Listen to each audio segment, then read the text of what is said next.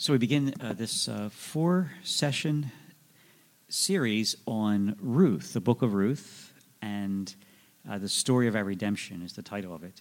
And Ruth is in the Old Testament and has a fascinating history that ties into Jesus, which we'll be looking at. But we're looking at how our redemption takes place through the person Ruth. So the Ruth, just to give you a little bit of introduction here, and then we'll pray, and then we'll get into the actual scripture. Ruth was probably written between 1050 and 500 BC. Its main focus is on God's sovereign intervention in the life of people, no matter what the circumstances are. So Ruth, the book of Ruth, is written in the period of what's called the Judges, beginning with the death of Joshua, the rise of Samuel, which is a prophet. Joshua was the successor to Moses, of course, and then there were judges. They were people to rule over Israel, helping them to live out the Torah. And so Ruth is written there. So we could simply say reading the book of Judges, which precedes Ruth, and then reading Ruth would be probably the way to go with approaching any studies such as this. It was a time of spiritual confusion, compromise, apostasy. That means people falling away from the faith of what it meant to live as a Jewish person, an Israelite. Against this backdrop, then, we see the study of Ruth and a study of a people that remain constant in their faith. Another country that you'll see emerge here will be Moab. Moab will be a place where a central country along with Israel in this story. The backdrop to all this is a famine takes place in the land. So some have felt that the famine was a judgment on the people because of their sinfulness. So others have felt, well, it's just simply the general curse of the fall from the garden, and at times you have things like famines and things like that. So Christ is revealed in this through the person of Boaz. Boaz is called the kinsman redeemer, and we'll see his character emerge more in the latter chapters here. But Christ comes as prefigured, as it were, by Boaz. Boaz is a type of Jesus, then, in the book of Ruth. So, with that in mind, let's turn to the Lord in prayer, and before we get into the actual study of the Scripture today. And so, Lord, we come into your presence, and we just bow before you with our heart and mind, thanking you for the Word of God, and that it is revelation to our hearts. It's a two-edged sword to our spirits and souls. And we pray that we may welcome the Word as the guest of our hearts today, and that your Word would reveal to us the story of our redemption through the persons of Naomi and Ruth and others in the book of Ruth. Help us to see how you take the tragedies and the setbacks and disappointments and frustrations of life, and you weave them in for a purpose of redemption. Let us hunger for the Word of God and understand what you want to accomplish in our hearts this day. We pray this through Christ our Lord. Amen. Okay, so Book of Ruth, we'll be looking, taking one chapter a week. It's just 4 chapters long. Amalek, of course, is the husband here of Naomi. And in chapter 1, verse 1, the days when the judges ruled, there was a famine in the land. This would be Israel, of course. And a certain man of Bethlehem in Judea went to sojourn in the country of Moab, he and his wife and his 2 sons. Bethlehem, by the way, means house of bread. So the name of the man was Amalek, and his wife's name was Naomi, and the name of the 2 sons, his 2 sons were Malom and Chilion. They were Ethrites. They were from Ethrites from Bethlehem in Judea. They went into the country of Moab, remained there. So why did they leave Israel to go to Moab? Moab was a Gentile country, basically.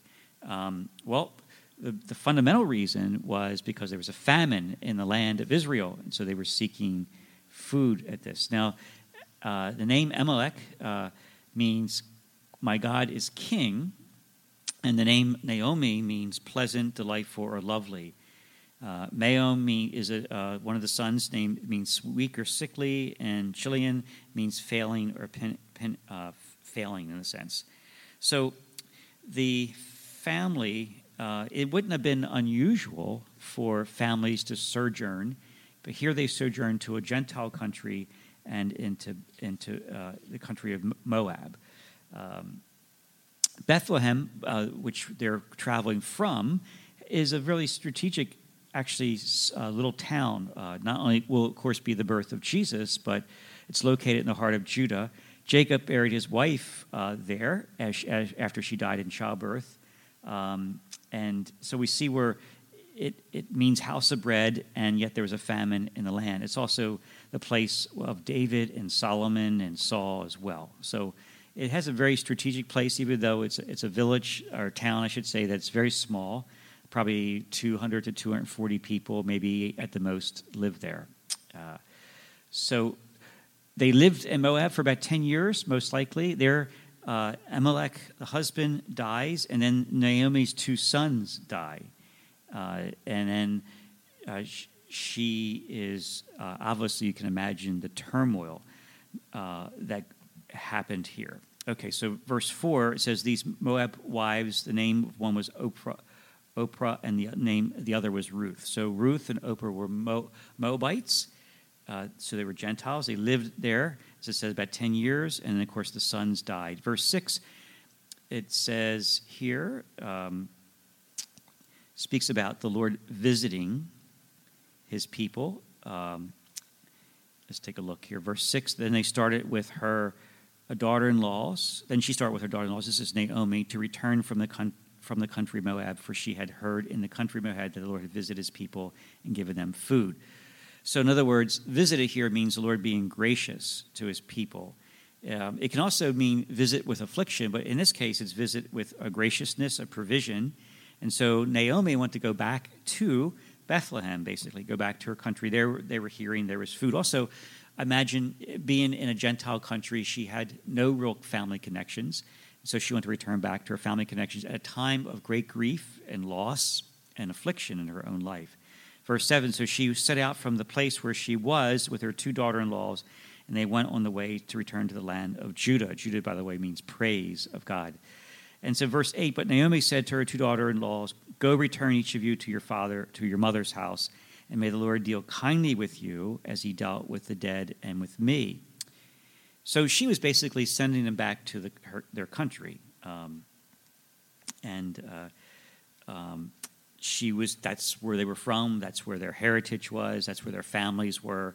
So in verse 9, the Lord grant that you may find a home, each of you in the house of her husband. And then she kissed them and lifted up their voices and wept. And they said to her, no, we will return with you to your people. But so Oprah goes back. Naomi says something different. Verse 11, but Naomi said, turn back, my daughters. Why would you go with me? Have I yet my sons in my womb, that they may become your husband? In other words, she's trying to persuade on them to go back. Verse 12, turn back, my daughters, go your way, for I too am old to have a husband. If I should say I have hope, even if I should have a husband this night, should bear sons, would you therefore wait till they were grown? So in other words, what she's saying is, this is basically futile. Go back to your homeland. There you have your family. There you'll find husbands. There you can raise children. Don't wait for me, because I'm older, and by the time I have sons, you'll be older, and so on. So in other words, let's just split at this point and go our own ways. And Oprah does. But it says here in verse 14, Ruth clung to her. Ruth clung. So it's interesting. The word clung in the Hebrew is dabakah. That means to cleave or cling or hold fast to a person. It can describe, for example, a garment adhering to a body, or a hand gripping maybe the edge of a sword. It can mean something of that nature. So it's a clinging sense of the word. It can also have a sense of a bond of romantic attraction or material attachment between a man and a woman, for example. It can mean that as well. But the most significant use of the term, though, is more in a theological or biblical context. That is, it indicates firm and faithful adherence to the Lord. So it's a response of love and worship, obedience to the covenant to the Lord. That's the significant meaning of it. And that's what Ruth was doing. She was clinging to covenant with Naomi. Now, Ruth is a Moabite, so she is not of the Hebrew faith, But you could say, in this sense, that there was a gradual conversion in Ruth's heart. And she was converting, as it were, to a new way of life. So she's becoming now a symbol of conversion, turning from a life that was devoid of the covenant, now turning to the covenant. It's a gradual turning, as we'll see here, but it's something that is going on. So here we see the nature of conversion, moving away from darkness, moving towards light, moving from no covenant to moving towards covenant. And so this kind of journey, spiritual journey, was taking place in Ruth's heart. Jesus talked about that in Matthew chapter 10, verses 37 through 39, about losing your life to find it, he says, in a sense he was saying that giving him allegiance over mother and father and sister and brother and family relationships and so on. And so that's what Ruth is doing here. She heard about the God of Israel from Naomi and chose to follow him through Naomi. And so Ruth then begins to abandon her roots and begins to connect with Naomi and her God. Let's take a look at verses 16. She says, verse 16, "But Ruth said, 'Entreat me not to leave you or to return from following you. For wherever you go, I will go, and where you lodge, I will lodge. Your people shall be my people, and your God my God. Where you die, I will die, and there I'll be buried. May the Lord do so to me, and more also, if even death departs from you. And when Naomi saw this, she was determined to go with her. She said no more." So what Ruth was speaking there was a language of covenant, the language of kinship, basically, the language of being bound to another. And of course, the beauty of this is that the covenant God makes with his people, first through the Torah, and then through the prophets, but ultimately it would be found most in the new covenant with Jesus shedding his blood. And we see this particularly within the Catholic vision of worship through the sacrament of the Eucharist, and all the sacraments for that matter, where particularly the Eucharist, though, where there's the covenant relationship that takes place there as Jesus offers himself to the Father on our behalf, and we join with Jesus in offering ourselves to the Father. God, in his turn, pledges to us provision and salvation and forgiveness and healing for us, and we in turn pledge worship, obedience, and trust in him. That's the nature of covenant, and that's what Ruth was signing up for through Naomi, and that's the beauty of it. Catherine of Siena said this. She said, "Everything comes from love. All is ordained for the salvation of man. God does nothing without this goal in mind." And so we see right here in the beginning of chapter 1 of Ruth a tracing of the work of redemption, where love is moving the heart of Ruth towards the covenant that Naomi has in her life with the God of Israel, which would be Yahweh. Benedict XVI said this on Christian unity. He says, "True love doesn't eliminate legitimate differences, but humanizes them in a superior unity that is not ordered from the outside, but gives turn from within. Unity is our common mission. It is the condition that enables the light of Christ to be spread better in every corner of the world, so that men and women convert and are saved." So the heart of unity comes from inward conversion. That's what's happening to Ruth here. She was being enlightened, as it were, by the word of God coming forth out of the covenant that Naomi had with Yahweh through, of course, through the law, through the Torah. Okay, so picking up that a little bit further, just to look at that from a little bit of a context of the New Testament, Jesus overcomes barriers through love by his own death and his own resurrection. St. Paul speaks about that in Ephesians chapter 2, verses 12 and 13 and 14, and Galatians chapter 3, verse 28, that in Christ there's not male or female or Jew or Greek, slave or freeman. And there we see the walls of barriers coming down. So the two countries of Ruth from the Moabs and from Naomi from the Israelites, then the ethnic differences there are being broken down through covenant. And that's what Naomi is open to, that covenant through Ruth seeking that covenant with her. Just like Christ overcomes barriers with his love for us, that in him then barriers disappear, they fall down. Reconciliation then is possible through the openness of two people to the grace of Jesus Christ.